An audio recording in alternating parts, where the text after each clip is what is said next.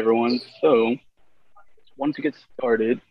So, in terms of like the topic of today's episode, I titled it as the modern day martial artist because traditionally we all have the same kind of view of martial arts, whether we grew up watching the kung fu movies, watching various forms of anime. We kind of see what a martial artist looks like traditionally.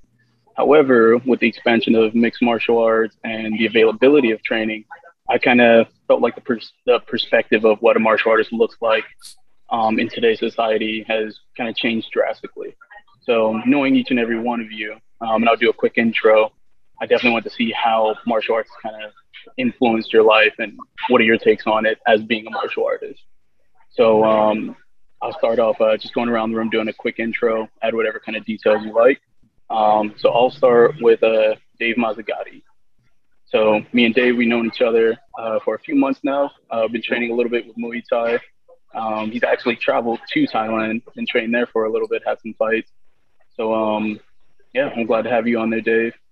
My cousin Dave Jordan is also like oh, go ahead, Dave. Can you hear us? Yes, sir. Yes. Okay. Um, let's see. So my cousin David Jordan, also a professional mixed martial artist for a little over like 6, 8 years, I believe, something like that. Started off in wrestling, trained jiu-jitsu and Muay Thai under Team Beastman, Marvin Eastman's team. Next up, we have my friend Chris Tran. Go all the way back since high school, freshman year, way back in the day. And now I know he's informed me that he just received his purple belt in Brazilian Jiu-Jitsu, BJJ. So I want to congratulate you on that. And then Thank last but you. not least, we also have my friend Will, Mr. William Dickstein, who is, in addition to being a blue belt on his way to get his purple belt out of Extreme Couture, also works well with like instructing kids and kind of ensuring the next generation of martial artists exists.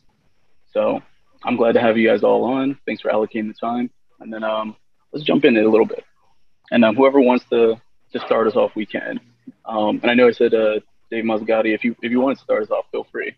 So the first thing I wanted to ask was, what kind of influenced you to get into martial arts? I think a lot of it had to do with my dad, honestly. My dad was involved in martial arts in the 80s and 90s. That definitely had a lot to do with it. As far as getting into Muay Thai, I actually had a Muay Thai coach come and live at my house when I was 16 years old.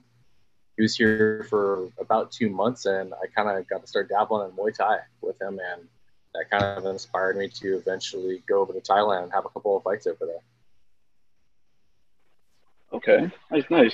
So it's kind of good to have like you continuing on that journey that your dad has kind of set too. Okay, I like that. Yeah, definitely. Okay. Also, I mean, I got bullied, I think, quite a bit in my really younger years, and that is also something that pushed me to really get into martial arts as well. I think kind of having my dad, who already had a background in martial arts, was just like a doorway right into it. Okay. Yeah, I can actually like we'll definitely touch on that a little bit too, because I have a similar background when I was younger. Definitely bullied a little bit, and even some of like the legendary martial artists that we all know and love, like George St. Pierre, Israel Adesanya, so on and so forth. They've actually been bullied when they were young, and then they eventually became those UFC champions. So we'll definitely touch on that a little bit too. Okay. Chris, how about you? What was A your lot of it influence? was from my dad. A lot of the martial arts that he did. So he did a lot of like Chinese martial arts coming from Vietnam. His dad put him in Wing Chun and Kung Fu and stuff like that. And when he tried to put me into it, I did it just because I know my dad liked me doing it. Um, I just wasn't into it. I kept watching clips and seeing clips of these big, bulky dudes just starting to grapple and tear each other apart. And it was one of those early UFC tapes. I stumbled upon them. I don't even remember how. I just remember watching that and like, that's dope. I want to do whatever that they're doing. That looks like way better than this dancing crap my dad is trying to get me into. Um, but for me, I used to train at one of the schools he put me into. It was this karate place off by Clark in Vegas. And upstairs, they had all those grapplers. At the time, I didn't realize it, but it was a lot of the UFC guys, the early day ones. and the academy was the JSEC Academy. So I would always try to sneak up there and watch what they were doing grappling. And kids weren't allowed up there. So every time I did, they shoot us downstairs and go back to your karate class. But that's really what got me into it, is watching those early tapes of the Gracie just tearing everybody apart. This stuff like that really got me. A lot of these guys were a lot bigger, and I was so entranced by just Gracie coming in there and destroying these huge dudes, big buff guys, like the big blobby dude just getting destroyed by him too. It was a lot of that stuff, and a lot of the things is just going into the kung fu and like, I don't know if this actually works from when I was a kid. Okay. So overall, it seems like you've definitely taken a liking to like grappling early on instead of going that more traditional martial arts route. Yeah, the traditional martial arts was very much pushed on me because of my dad at a young age. So I dropped off of doing that in high school, and then I got into BJJ about 4.5 years ago. Okay. And I know you mentioned the JSEC Academy, and I'm very curious because I know David Jordan, who also introduced me to like actually training martial arts as my older cousin. We used to train out of a gym called JSEC, and I'm wondering if that's the same one, the one that's owned by like Skipper Kelp, known as like Fight Capital now. It's that one. So upstairs, they used to have my professor was Henry Coyle, the first one I trained under.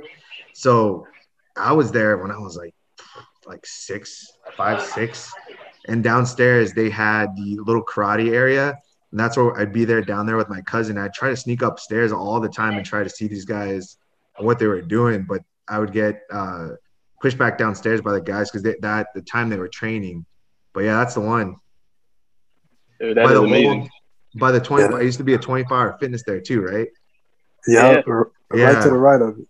Yeah, that's the one. The dudes were upstairs. They were always just beasts, and all you would hear is just thumps when you're downstairs in your karate class. That sounds like JSEC, bro, for sure. Yeah, I think that's actually kind of unique. Yeah, knowing that so three of the five actually all started off in like the same kind of proving grounds. I like that.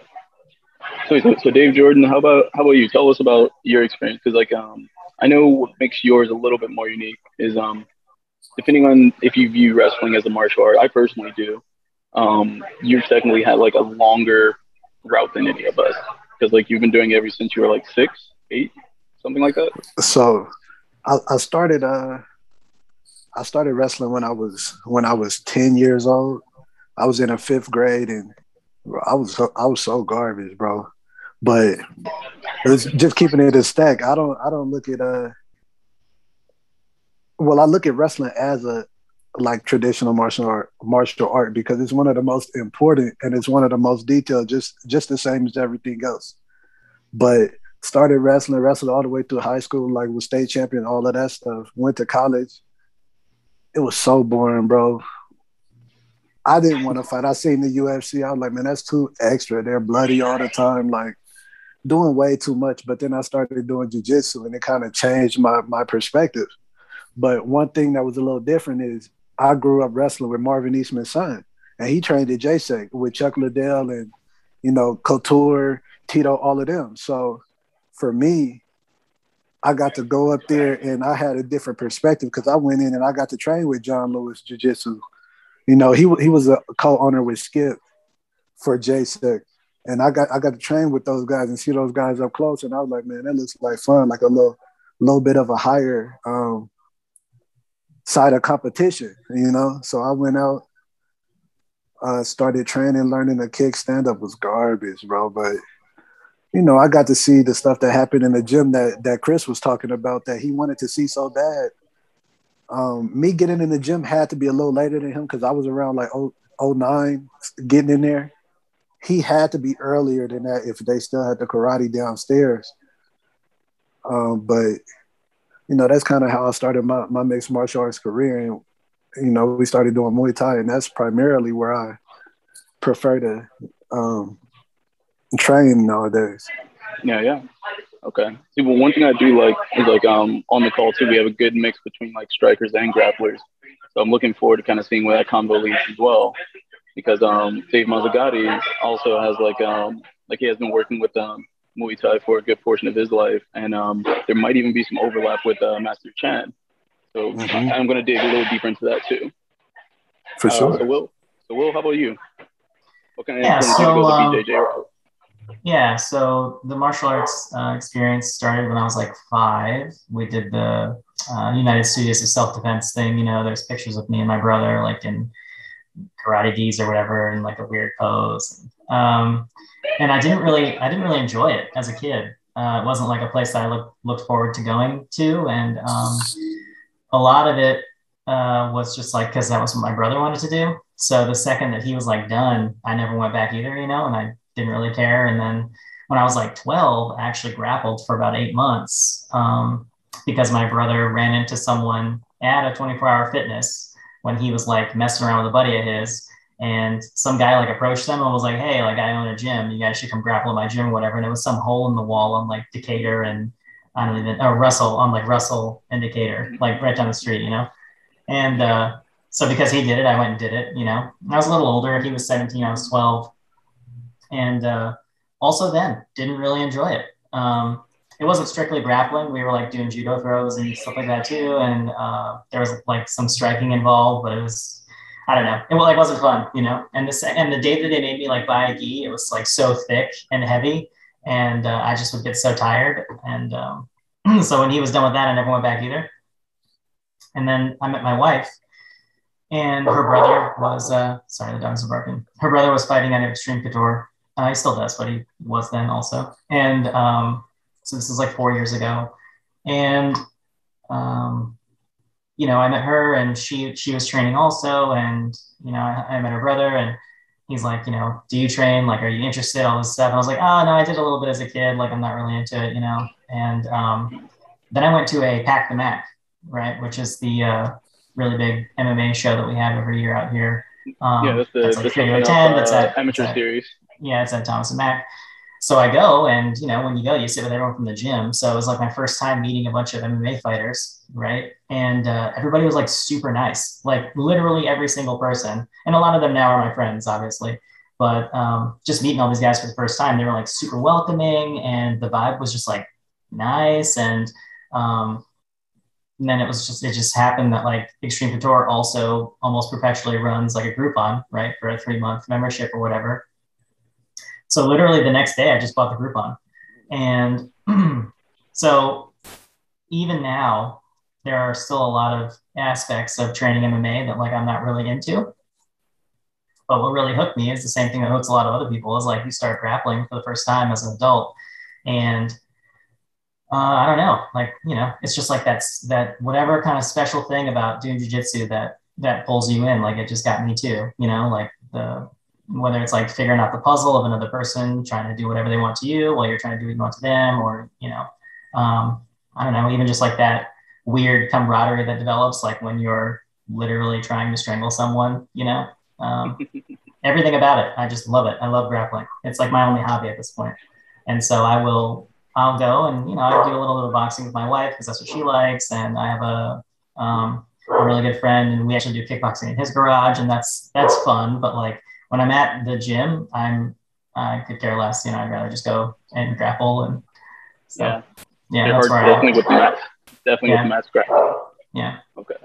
Yeah, I kind of like how you mentioned like almost like what I like to call like the human chess aspect of it. So in my opinion, I feel like with BJJ, it's the least natural of all the martial arts. Like it's something that doesn't really come inherently. You have to actually be taught it. In my personal opinion, like I think through nature we're able to learn how to throw a punch, learn how to throw a kick. But we've all kind of seen it where it's like if someone falls on their back, it's just like a panic mode. You know, if somebody hits the ground, it's like, what do I do? Their only natural instinct is to stand back up, since we're naturally bipedal. So I think mentioning that aspect is kind of what brought me into martial arts as well. Because even though I did train a lot of striking, especially with my cousin in terms of like boxing and Muay Thai, my heart is definitely with BJJ. And I'm still a white belt. Like, never really touched gi too much until recently. But yeah, I will say like there's a certain aspect of it where it's an aspect of dominance, but also, like you said, camaraderie that kind of like humbles people, that lets you know that at any given moment we're, trained professionals in terms of what we could do just by strangulation, wrapping up limbs, so on and so forth. So I kind of like that you mentioned that aspect. And I also think it's cool that with your wife, it's also kind of expanding your view of like martial arts a little bit more. Even though you're still a grappler at heart, it still gives that little extra to kind of try things out a little. Well, when you come in at 27, 28 and someone's like, yeah, this is how you move around, like when you're throwing punches, like your feet just don't work the same way as when you try and learn it at even 17 or 18, like even now, like my feet don't really work. Like I like just unlocked actual footwork semi recently, and like cutting angles and doing all that stuff. Like you see it and you're like, wow, this is what I want to do. And then you go and you spar somebody and you're like, I'm just eating punches. Like for a long time, I was like, what is fun about this? Yeah, I think it's cool that you mentioned that as like an unlockable, like something that you had to unlock, almost like a video game kind of thing. Because then from there, we're able to kind of build on it.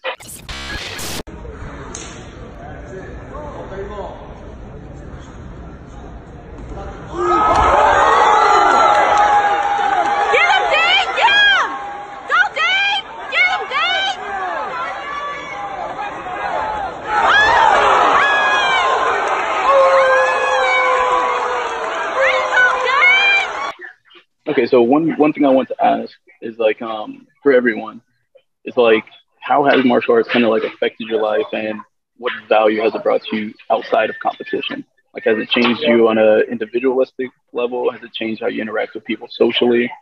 Um, how has being a competitor in a martial arts kind of changed you up until this point, up until present day? I know for me, it's made me a lot calmer. Just in terms of doing, jujitsu, that aspect of someone on top of you just smothering you and going into panic mode has helped me in life. Training that 5 times a week, and just getting that feeling of when you're first starting out of losing your breath, being out of like feeling like you're just drowning. For me, it's helped just because with everything else, it seems so minimalistic, seems less stressful, when you're going throughout the day, just that, for me, I'm more likely to shrug something off like, all right, dude, you're just having a bad day, I guess. And Right. approaches like that, it's helped me out in professional life. I'm getting frustrated with something, just take a deep breath, let it go on to the next day. In terms of stuff like that, for me, it's helped me out in a bunch of aspects, personal life, job life, everything like that. You know what's dope, bro? Like for me, it helped me out in so many ways because I started so early. So remember I told you I lost a lot sooner when I was a young kid. So what it did, it taught me that you're gonna lose in life. Yeah, I mean, my first year wrestling, I got headlocked every single match. My neck was hurting and I was crying every single match. 5th grade, so that's terrible. A terrible thing to experience because I've never been like that. But toward the end of the year, I persisted, I trained, and they taught me how to stop the headlock, and I ended up winning state year 1, going from horrible to beating the guy that kept beating me, right? But it taught me that there's going to be bullies in life. It taught me that you're going to lose in life. It taught me like the reality and that I could work harder to overcome that reality, if that makes sense. And, it just gave me a different perspective because a lot of people are going around like there shouldn't be bullied, blah, blah, blah. It shouldn't, but it is. It's reality. And you have to have a certain mindset in life if you want to make it, if you want to be happy, if you want to persist. So I was grateful to have that experience when I was young. So as I grew up, like I'm state champion, then I see the Ohio state champion. He built like a man. I'm still built like a boy, and I get dogged. But I was the big dog in Nevada. I mean, like I had to see that no matter how good I got, it was somebody else out there that was, going hard, and maybe they were better than me, maybe they weren't. But, it taught me how to learn that love for the competition, and put me at that mindset. I like that. Like it actually really like because one theme I'll say from both of you, it seems like in terms of like conflict resolution, that's like one big outcome from it. Whereas like really understanding that, like you said, we can't get rid of bullies. Like life is full of them. They may not be formally introduced as a bully or anything, but life is all about conflicts and how we overcome them. And so it seems like that's something that both of you kind of experienced at your times as well. Yeah, I like definitely. 100%, bro. And I know, yeah, go. So yeah, I was gonna add to that. So I think that like I've really kind of experienced that as well. I did a little bit of BJJ when I was really younger, and I think at a young age it taught me like fighting out of a submission, especially a chokehold when somebody's literally taking the oxygen from you. It's not a natural thing to feel. Or a natural thing to like have to psychologically like deal with or go through. It's Right. like simulated, like it's like drowning in a pool. It's really uncomfortable. And I think jiu-jitsu, when you learn how to calm yourself down and fight out of that chokehold and not freak out and not panic, at least for me, like it's taught me how to deal with a lot of my problems in life. And I feel like anytime I run into something that's causing me a lot of stress or I'm having a problem dealing with something, I can always kind of relate back to learning how to calm my breathing down and maneuver out of a chokehold. I like that. Like there was actually one portion of my life where I was actually a lifeguard, and having that feeling, I can definitely say from what you guys are saying too, it is very similar to kind of knowing how close you are to that last second of breath, because you never know, like you never know when it's gonna be your true last kind of thing. Because I'll never forget one day we were doing training and we had to dive into like a 12 feet, 15 feet deep pool. And our instructor, 6'3", maybe like 240, something along those lines. We were kind of, the test that we had to do was actually save him from the bottom of the pool and bring him all the way back up. Me, I'm only 5'9". At the time, I was like 150, 160. And so bringing him up to the water and even just kind of putting him on like the little flotation device, it's a challenge. And so we had to go down there all the way, lift him up, and he was doing whatever he could to make himself feel like dead weight. But you can actually feel and experience each one of the breaths just kind of getting closer and closer to like that blackout feeling where it's just like, what are you going to do in that instant? How are you going to get yourself out? And in that particular case, is like, how are you going to save somebody else from that particular situation as well? And I do think with grappling, especially being so close to the conflict where you know that at any given moment it's a life or death situation, it now calms us where we need to focus mentally on how we're going to actually react to it. Because if we let our emotions react, it may not be the right outcome. I agree. Yeah, and learning how to rationally think about that when your life is on the line, I think there's a lot that can be learned from that. And then you can take those lessons and apply that to probably anything that you do in life, whether it's business or law or school. Yeah, I can agree with that 100%. Because like in my opinion, like I took a sociology class back when I was finishing my undergrad, and for me, one of the concepts of sociology that stood out to me was conflict theory, and that's why I started framing my reference about life, like how we go about everything in life. There's always going to be some sort of obstacle or hurdle that we can either embrace and overcome, or we can turn the other cheek and hope that we don't see it again.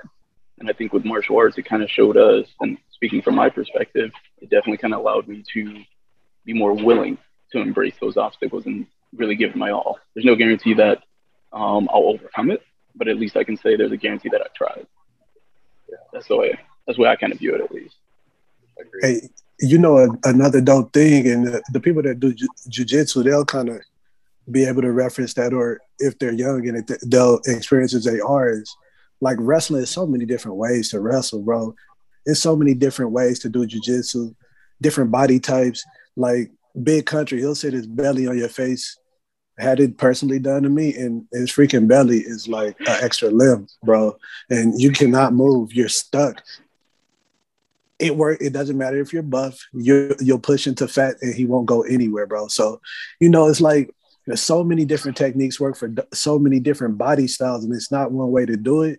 And that's something that you can take and put into your personal life, because you don't have to do anything like somebody else. It's another way to do it. It might not be the way that you're taught, but it's another way to do it that can work for you. You know what I mean? And that gave me like that perspective where like I look for different ways to do things because everything doesn't work for me. I'm not aggressive mentally in the first place, you know? So, but when I wrestle, I am aggressive. I like aggressive moves. Jiu-jitsu, not necessarily aggressive. So I had to find different ways and different mentors and teachers that can give me moves that were aggressive because laying on my back, it just, for me, didn't make me happy. I hated being there. So, you know, it's like different ways to perceive things, but it's all, you know, grappling. I have to agree on that. Just being in jiu-jitsu, you develop your own sense of style. After you get to a certain point, you start grappling in your way. You know, what David said, different styles, different body types. I've trained with, you know, Roberto Jimenez, who his style is very rapid fire, very chain attack. And for me, I'm more of the slow, steady, you know, pressure, slow movements. So, you know, just developing your own style. Like I agree, you work out your own way. 100%. Yeah, one thing I'll say from experience, because I have rolled with both Dave Jordan and Will, and I will say that's one thing that definitely kind of like stood out because I'm kind of like the in-between build between both of you, and it was definitely a very unique challenge in itself to kind of embrace them. Because like me and Will, we were able to, Will should remember this, we grappled like recently, it was a couple of months ago. So it's like, I'm a big boy now. Like I'm starting to become big country, like you mentioned, or more closer to Daniel Cormier, I'll say. But even then, like when I was hesitant to kind of go, and was like, oh, Will, like, you know, there's a huge weight advantage. Well, I'm not going to say huge, but there's a decent weight advantage. And it's like, you know, I would have to try to tailor that to kind of make sure I'm not just utilizing that purely to get like advantage and everything. And Will was able to find a way just using pure technique to work out of it and really, you know, find the positions that he needed to get a couple subs on me and really make it where it was like still a challenge for both of us, even though he did get the best of me that day. But it's like, I think it really does explain like how the different styles that each of us has. And I know Will too, like being at Extreme Couture, you know, you have active like UFC fighters there. The heavyweight champion Francis Ngannou is there. So it's like dealing with that and similar body types there. I'm sure you've had like all kinds of like challenges that's come with your grappling experience too. Yeah. Yeah. You know, there's a lot to talk about. Everyone said some really great stuff that I really agree with. If we just look at the way that the martial arts journey has impacted me specifically, it has a lot to do with what you're saying, which is that like, and like as a person, my brain like always needs stuff to do, you know, like I'm kind of like a border collie. Like I can't just sit and relax and do nothing. And, right. And so for a lot of my adolescence, like video games were okay for that. But then I got to a point where when I was like 20-ish, where they really just stopped working for me. And so like now when something comes out that like I really want to play, it'll take me forever to finish something like the last Spider-Man that came out on PlayStation 4 or whatever a couple years ago. It took me forever to finish it because I can't just sit there and play a game for more than like an hour and a half. I can't do it. And jiu-jitsu, for whatever reason, you know, because of what it is, there's always more to like figure out, right? And so when you look at going back to how everyone grapples differently and you build your own style and stuff like that, one thing that I like to bring up, which you all might have heard of before, is there's Johnny's, Spike's, and Timmy's, right? And this is something that goes back to Magic the Gathering, which is a competitive card playing game, but also applies to like fighting games like Street Fighter and stuff like that. And it has to do with the way the characters are both designed and the way that people play them. So spikes are the people, if we apply it to grappling, the people in your gym who 100% of the time always come and they bring their A game and that's all they do. They don't care if you're a brand new white belt, it's your second day. If they got a good guillotine, they're going to guillotine you. Like all they want to do is come in and guillotine people as many times as they can, if that's what their A game is, right? Right. Johnny's in general are the archetype that only cares about flashy stuff. So if they like, flying omoplatas, they'll start from the feet and they'll go 8 matches in a row, 8 rounds in a row. And every time they get back to the feet, they're looking for that flying omoplata. And if they get one that day and everyone else smashes them because they know it's coming, they don't really care because they hit their flying omoplata, right? Timmys are on another end of the spectrum where they're there really just to hang out. They like the social aspect. So most people are a combination to some degree, right? Most people are a combination of Spike, Timmy, or Johnny or whatever. And for myself, I lean really heavily into the Johnny camp. I'm like a Johnny Timmy. Like I spent 3 years at least not really I spent 3 years accidentally having stuff that I got good at, and it was all reactionary. I have a good guillotine because I never really learned or cared to prevent someone from getting an underhook. So my answer to the underhook, right, from top side control or whatever, was just to pivot on my knee and throw a guillotine on instead of actually having a dominant top game, right? And it was the same thing like with straight ankles because it's the same, it's the same kind of hold or whatever, same grip. And a lot of the time you sort of end up there on accident. Like a lot of straight ankles are catch, you know what I mean? Like guillotines are. So for me personally, what martial arts did was not just let me be creative and give my brain something to constantly be figuring out. Like even now when I'm at home, if I'm not doing anything, I'm probably watching some instructional or, I'm like, I'll be messaging my main coach. We just talk theory all the time. Like it gave me something to think about all the time that I couldn't ever run out of stuff to think about. And then actually doing it, I'll grapple for an hour and a half and I'll be dead, but I can go another round, mentally, yeah, let's do it, because over and over and over, you can approach every single role and you can do something completely different. You can do jazz jujitsu and just let it happen, or you can run a route. So that was the biggest impact on my life was you just can't get sick of it, And so now that I'm starting to kind of really like stand up also a little bit, as I start to realize that there are a lot of things, on the feet that you can do that are similar to the way that you can approach a grappling match, right? We had a boxing coach tell us the other day that most amateur boxers, they need like three moves. You need like 3 combinations. And then you need to get good at those 3 combinations, finding openings for those 3 combinations. And then, go be an amateur boxer, right? And you can say the same exact thing to someone who's just started grappling. Like people get to their blue belt being good at triangles, you know what I mean? And so once he said that and I kind of made that little bridge in my mind, then I'm like, maybe I could check out stand up a little bit more. But so for me, that was the biggest impact was like just having something I could think about all the time, and you can never run out of content. Like you can never run out of questions to ask, Yeah. See, and I will say I'm very similar in that regard where I love the social aspect of it, but then also I do like the flying stuff. Not flying stuff, I mean the flashy stuff. A little bit of flying too. Because one thing that me and Dave Jordan used to always talk about, I wonder if the same approach kind of applies to striking. I think it would, because David knows once I first started out, I was using those instructions. I was on YouTube heavily. Like the 2 channels that I started off with was Submissions 101, which was 10th Planet, and then Quan Kicker, who does like Taekwondo, Muay Thai instructionals.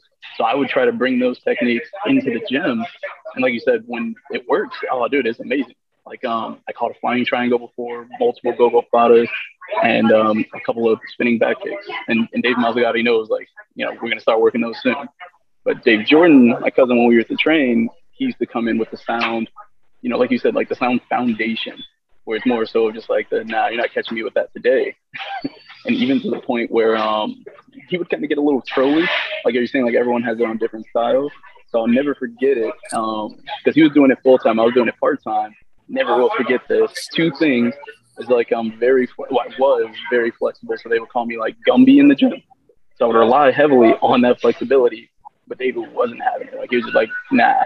And he's the first one to armbar me. Never forget that. And then 2, once I started learning like some more flashy stuff, I'll never forget it. He actually did a spinning triangle from Spider Guard in no gi. Dude, I was pissed. But I think it kind of goes down to like that rock paper scissors kind of approach. Like who's really focusing on just like those foundations versus who wants that flashy kind of like look at me highlight reel moment. So I think that's really unique that you brought that up because also even with the expansion of MMA in the mainstream, we're really seeing the amount of instructional videos online grow significantly. Like we can learn from legends from both striking and grappling. Like for me, I love watching Galval. A lot of him. A lot of I can't think of the other guy. Oh, I can't think of the other guy right now, but I'm a huge fan of his. Gordon? No, not a recent guy. He's definitely like a legend in the sport. I can't think of his name right now. Anyway, but it's like we're able to learn so much from those traditional martial artists and make it the more mixed martial artists that we are today.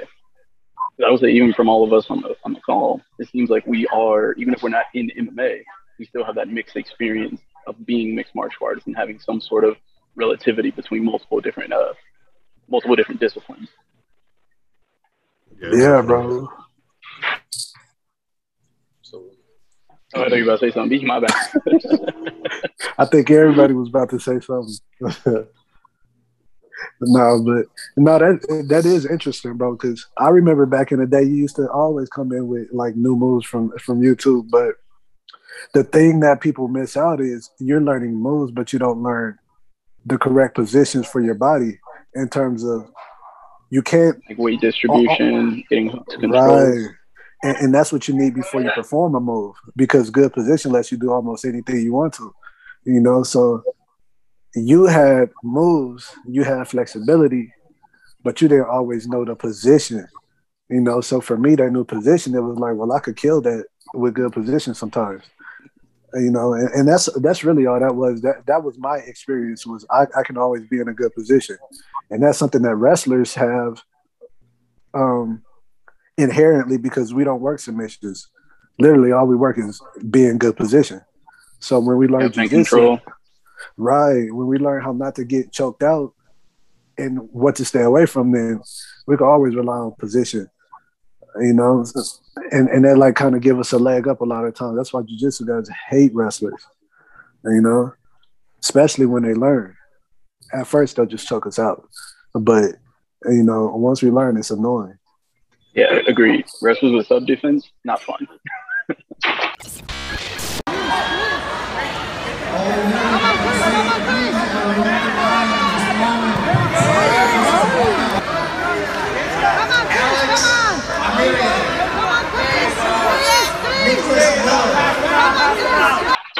I will say, I think the same kind of approach applies to how you approach striking as well. Because I know, like with me and Dave Mazzagatti, like since we're training a lot more, he's much more of a traditionalist with like pure Muay Thai.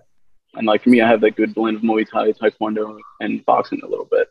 And I know that's one thing that both of you share. And this is kind of where I wanted to mention like Master Chan. It seems like both of you speak like in very high regards of him. Because I think Dave Mazzagatti, I think you were saying your dad worked out with like Master Chan before, correct? Like back in Thailand or when he was first coming out to the States? He worked with Master Chan here in Vegas. Okay. That's what's up, bro. Not exactly sure what years that was in. I'd have to ask him about that. But yeah, he talks about Master Chan quite a bit. And Master Toddy as well. So like the kind of lineage with that is Master Toddy used to own a gym out here. Master Chan was under Master Toddy. You know, so at that gym, Master Toddy taught. Master Chan did a lot of privates. Your pops probably could attest. He didn't know that much English, so you had to really like become intimate with him to kind of learn what the heck they were saying to you. But that's you kind of do with Thai people. Oh, 100%. But they are some of the best in Vegas. I was saying that in the country when Master Toddy was here. Yeah. And even one of my Muay Thai instructors, Jason, you remember him from Fight Capital. Yeah, he's a student of Master Toddy as well. Mm-hmm. Andrade, right? Yep. Now it has gym, Andrade Muay Thai, working with Shevchenko now. Yeah, you're a good dude, bro. Oh yeah, real great instructor. Like so I want to make a quick pivot. So I wanted to ask kind of each of you like a kind of personal question. By me knowing you and knowing like your backgrounds and everything. So like I I don't know who I should pick on first. Is there any volunteers? I'll go. Pick on me, bro. Yeah. Oh, Chris beat you to it. So I'll go first, then That's Dave all Jordan. good. So okay, so Chris, so like now that you're a family man, it's like how has martial arts kind of contributed to your view of being like a father slash like the protector of the family? Like, is that something that martial arts has kind of brought into your life to make you build that inherent like confidence or kind of contribute towards you being like a father in any way? I think what it did is just kind of make me a little harder on what I expect from them. Being as the girls, my two oldest girls, they're training. The little one, she is still too young to really grasp it. But my oldest one has been in and out for a year and a half. So whenever she learns something, I bring her here. I'm like, all right, let's practice it. Just try to do something. Like, it's not going to work. Let's do this. So in that aspect, what I expect from them is to all to train either, for me, the base is the four pillars to me, in my opinion, is jiu-jitsu, wrestling, Muay Thai, and boxing. Like that, at one point, the kids are all training in one of the four. I feel like those are the four. If you're a modern martial artist, those are the ones that you need to be either in or starting to learn. So in terms of the protector, jiu-jitsu definitely. My original coach, Henry, he was one of David must maybe have run into him in '09 because I think he was still either with John Lewis because that was one of his students before. But one of the things when I first started training is once you get to a blue belt, more than 90% of regular people out there. And then once you go beyond, it's even more and more. So to me, it's just, I am never afraid of a physical altercation, but I never want to be in it. So for me, it made me more confident that if something happened, I could handle myself. Of course, there's times where that's not going to help you, which is where you have to John Wick it and have to do other means to protect yourself, But yeah, in terms of for me, jiu-jitsu, just, more confident, more knowing that at the end of the day, something happens, you don't stress about it as much because you're going to be able to protect them. It's more for my girls. It's made me more aware of how important it is for them to learn it. Some of my classmates, my teammates, I've had her name is Skylar. She's a $115, and if I'm not on my A game, she's destroying me. So that's one of the reasons for me that once I started, I was like, yeah, man, I can be the protector all I want, but you guys are doing this to protect yourselves. So I think it makes a big impact on, in my opinion, the male ego. Because I know for me, it very much has leveled me out and shown me like, if you don't train, you're going to go out there and think you're Billy Badass.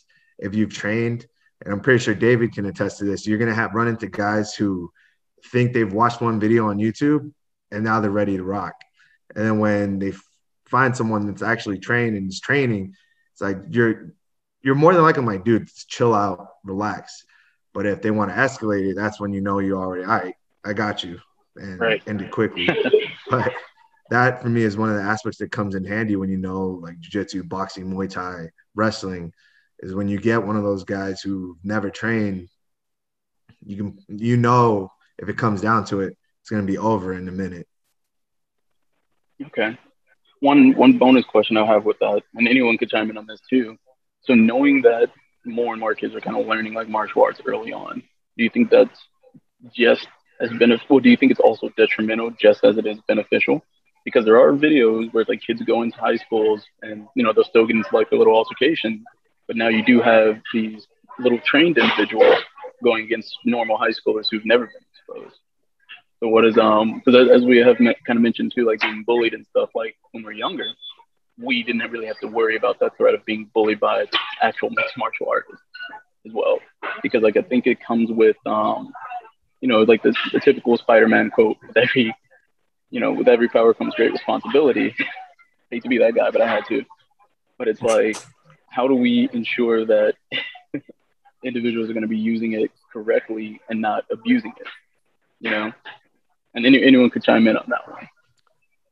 Bro, I think I would say my opinion is like it's almost like gun law. Yeah, I mean you go to like Texas, you rarely see anybody get shot because everybody has guns. So I look at it the same way. When you teach a kid martial arts, you don't just teach them how to beat people up.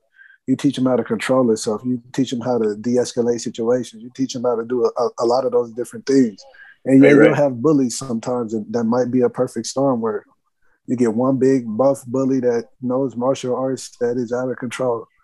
And society has to deal with those type of people, but they're rare.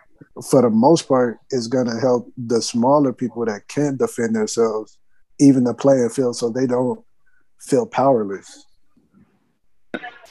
Okay, Yeah, so I overall, gotta it's agree kind of with like David there. shortening that gap. That's what you're saying. Mm-hmm. Yeah, I agree with that. It comes to a point where eventually all kids are trained. You'll get that outlier, of course. It's just that big dick-headed kid. But if everyone knows how to train, everyone's trained, you'll have a lot less of that escalation. Okay. And I think eventually that one dickhead kid is gonna end up picking a fight with somebody who's far superior at martial arts than he is. So it's almost like we're kind of There's hoping for that turning point to happen. always gonna be somebody that's better than them.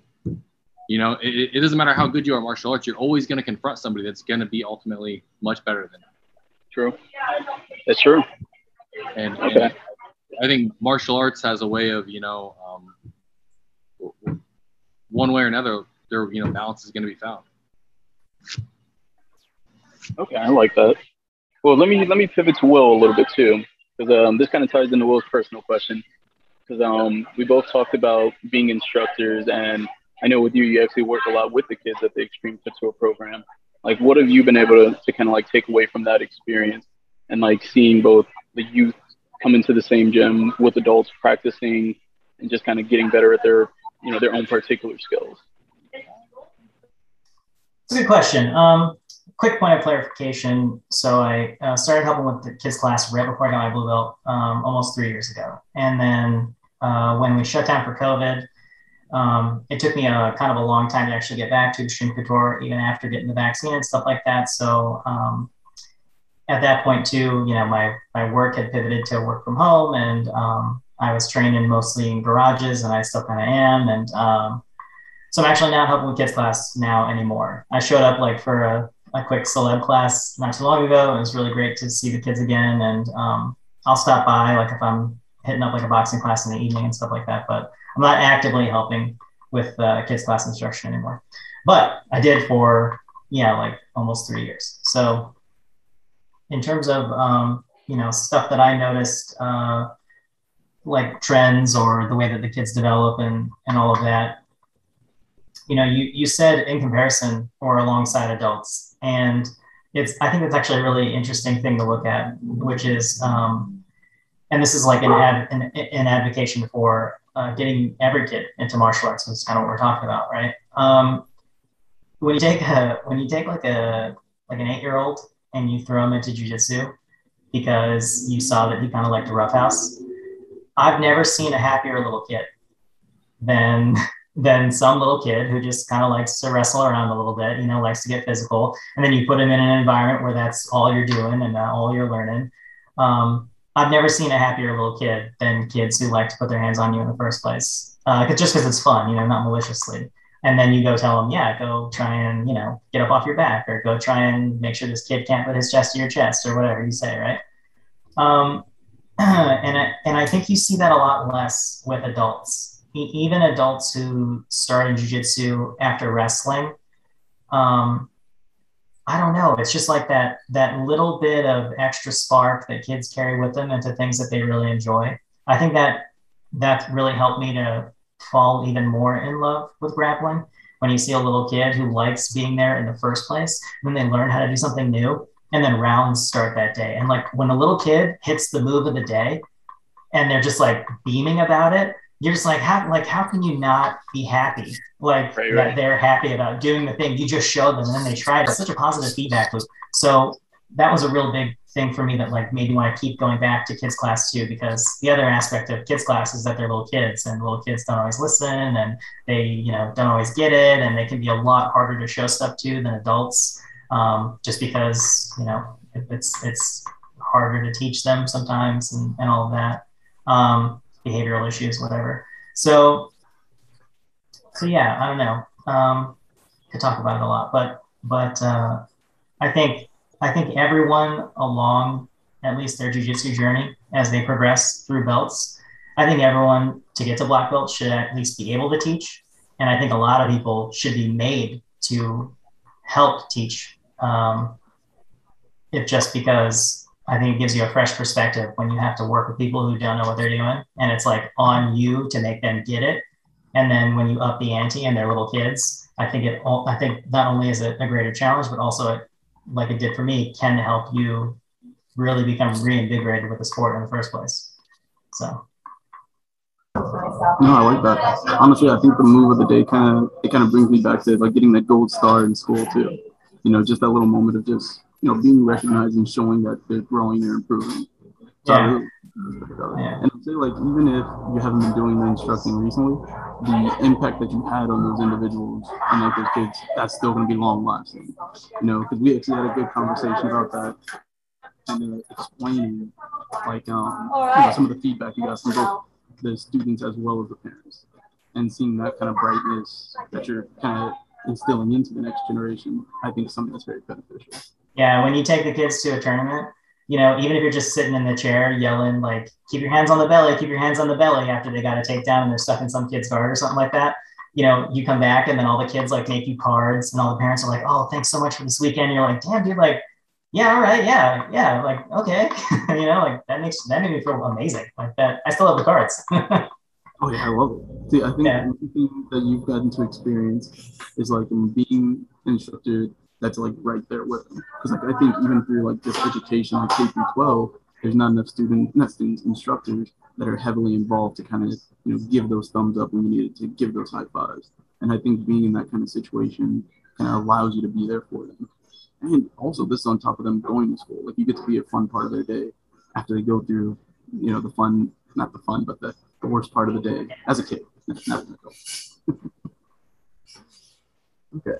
So what I'll do is I'll pivot to you, Dave M. Mazgati.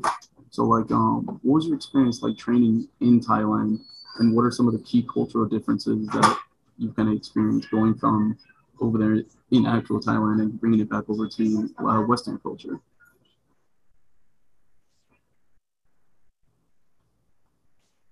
Dave, you might be on mute right now.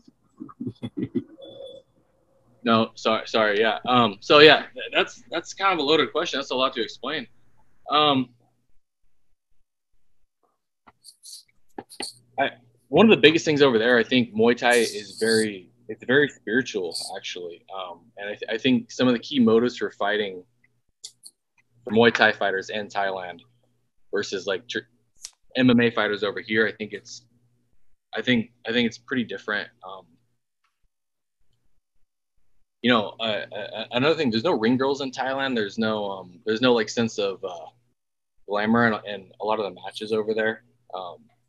You know, like a lot of times when you want to fight, you know, the ref will just raise your hand and then that's it. You just get out of the ring and you go home. There's not like a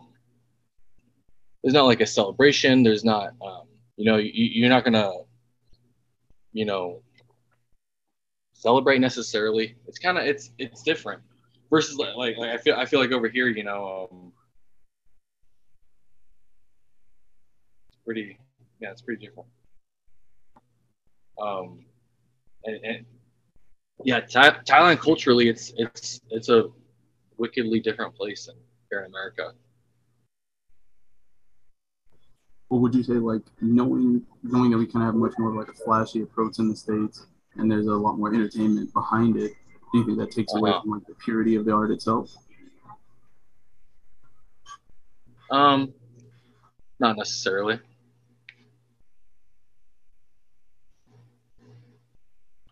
I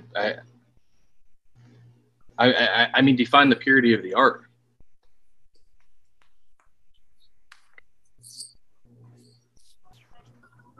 Wait, say the last part one more time.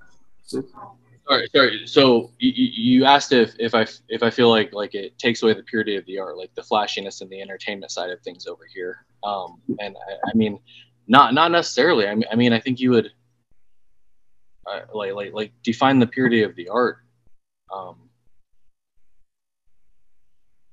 I think everyone fights ultimately for different reasons. I think just traditionally over there in Thailand, you know, people get in the ring and it's a spiritual journey.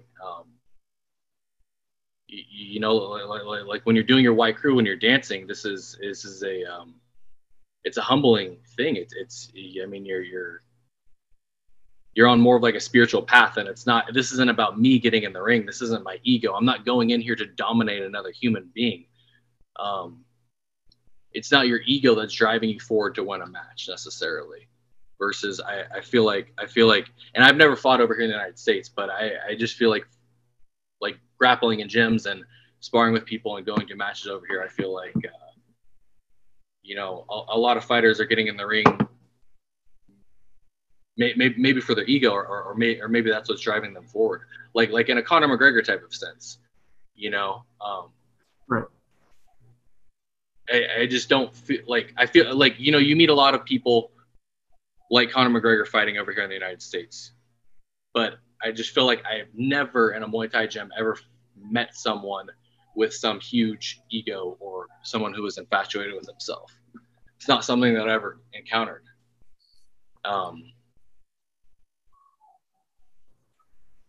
Do you kind of miss like seeing that like on the like even in terms of like the events and everything, seeing how MMA is kind of going more towards like the entertainment route? I feel like maybe like with ONE FC they kind of preserved it pretty well, but it definitely seemed like the UFC was becoming a little bit more entertainment based. You know,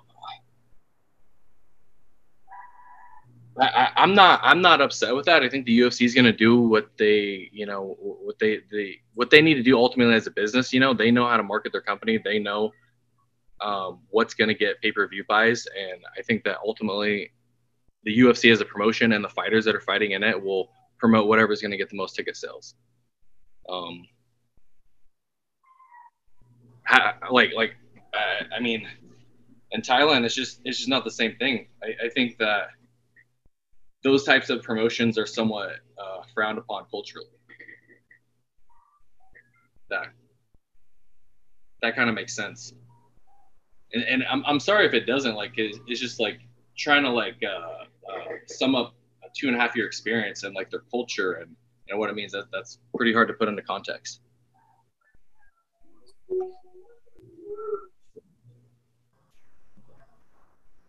That makes sense. And can you guys hear me okay? There's a little bit of activity in the background, so I just want to make sure. Okay. Okay. Yeah. Can you hear the dog in the background? What was that? Can you hear the dog in the background? A little bit, but not too much. You're good. Okay. So Dave Jordan, I have one personal question for you, and then I have one closing out question for everybody. Your question kind of has already been covered. We were talking about like the longevity of you doing like wrestling for such a long time since you were a kid and everything. So I will say, kind of make it vary a little bit from what we already discussed. Like, what have you taken away from that entire experience? Like, what would you say kind of was the main thing that you gathered, like even now as an adult, that wrestling is kind of giving you that most individuals would not have received without going through that kind of process? So we do know that wrestling is one of the more strenuous sports that you can do in high school compared to a lot of the other ones in terms of like, you know, the physicality of it, the making weight process and all of that. So knowing that you've been doing that so consistently throughout your life, what have you been able to take away from it? I mean, I kind of went over it toward the beginning, you know, with the aspects of learning how to lose, but I guess with wrestling, I would say fighting in general, like, and I'll use it because I was 20 years in wrestling, but 11 years into fighting as well. So I'll just kind of go over everything all at once. I think that that works. I learned that like sometimes like substance is what makes you win, but substance doesn't always draw. Substance doesn't always make you money, if that makes sense. So when you're going throughout your life, like you have to, and you're going through the fields, various fields, maybe business, whatever. Like say marketing, you have a good product. That complete circle for that product has to do with, yes, you have substance, but man, how do I bring people into the door? You know, and it's like a complete circle where I have to have somebody that's great at doing some great instructors, great whatever, but also have to have a great way to promote my brand that's going to bring attention to it, if that makes sense. And over my career, that's something that I learned. You can't be like everybody else. You can't think that just because you're good at something, that's where the buck is. In life, you need the complete circle if you want to be successful. So I think that's one thing that I did learn. It's not just, oh, I got good at what I'm doing. Okay, cool. Now, can you apply that? Okay, now that you apply that, how can I get people to relate to it, if that makes sense? And I've kind of understood that. And, you know, I'm implementing that with, you know, some of the things in my personal life that I'm doing now. But it took me a while to understand that. And I had to, you know, and you can't be sensitive when it comes to yourself. You have to be able to ask like deep questions like, oh, I'm beating everybody up. I'm knocking everybody out. Why haven't I don't know, gotten a shot at UFC yet? Or something like that. You know what I mean? I could be sensitive about it and just be bitter. Or I could be like, okay,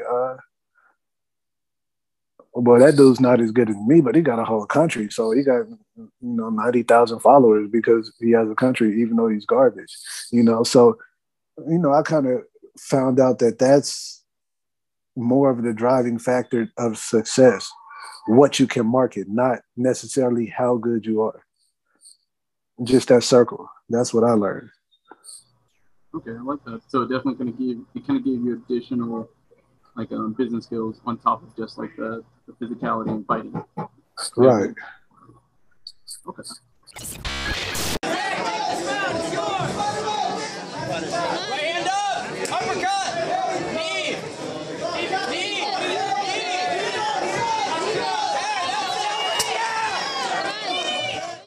Sounds good. All right, y'all. Well, what I'll do is I want to thank all of y'all for like allocating the time today.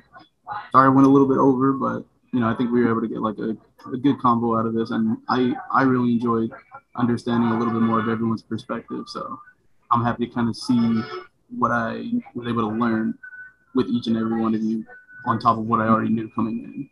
So I appreciate y'all. I appreciate y'all experience, and then yeah, thank you for this. All right, take care, fellas.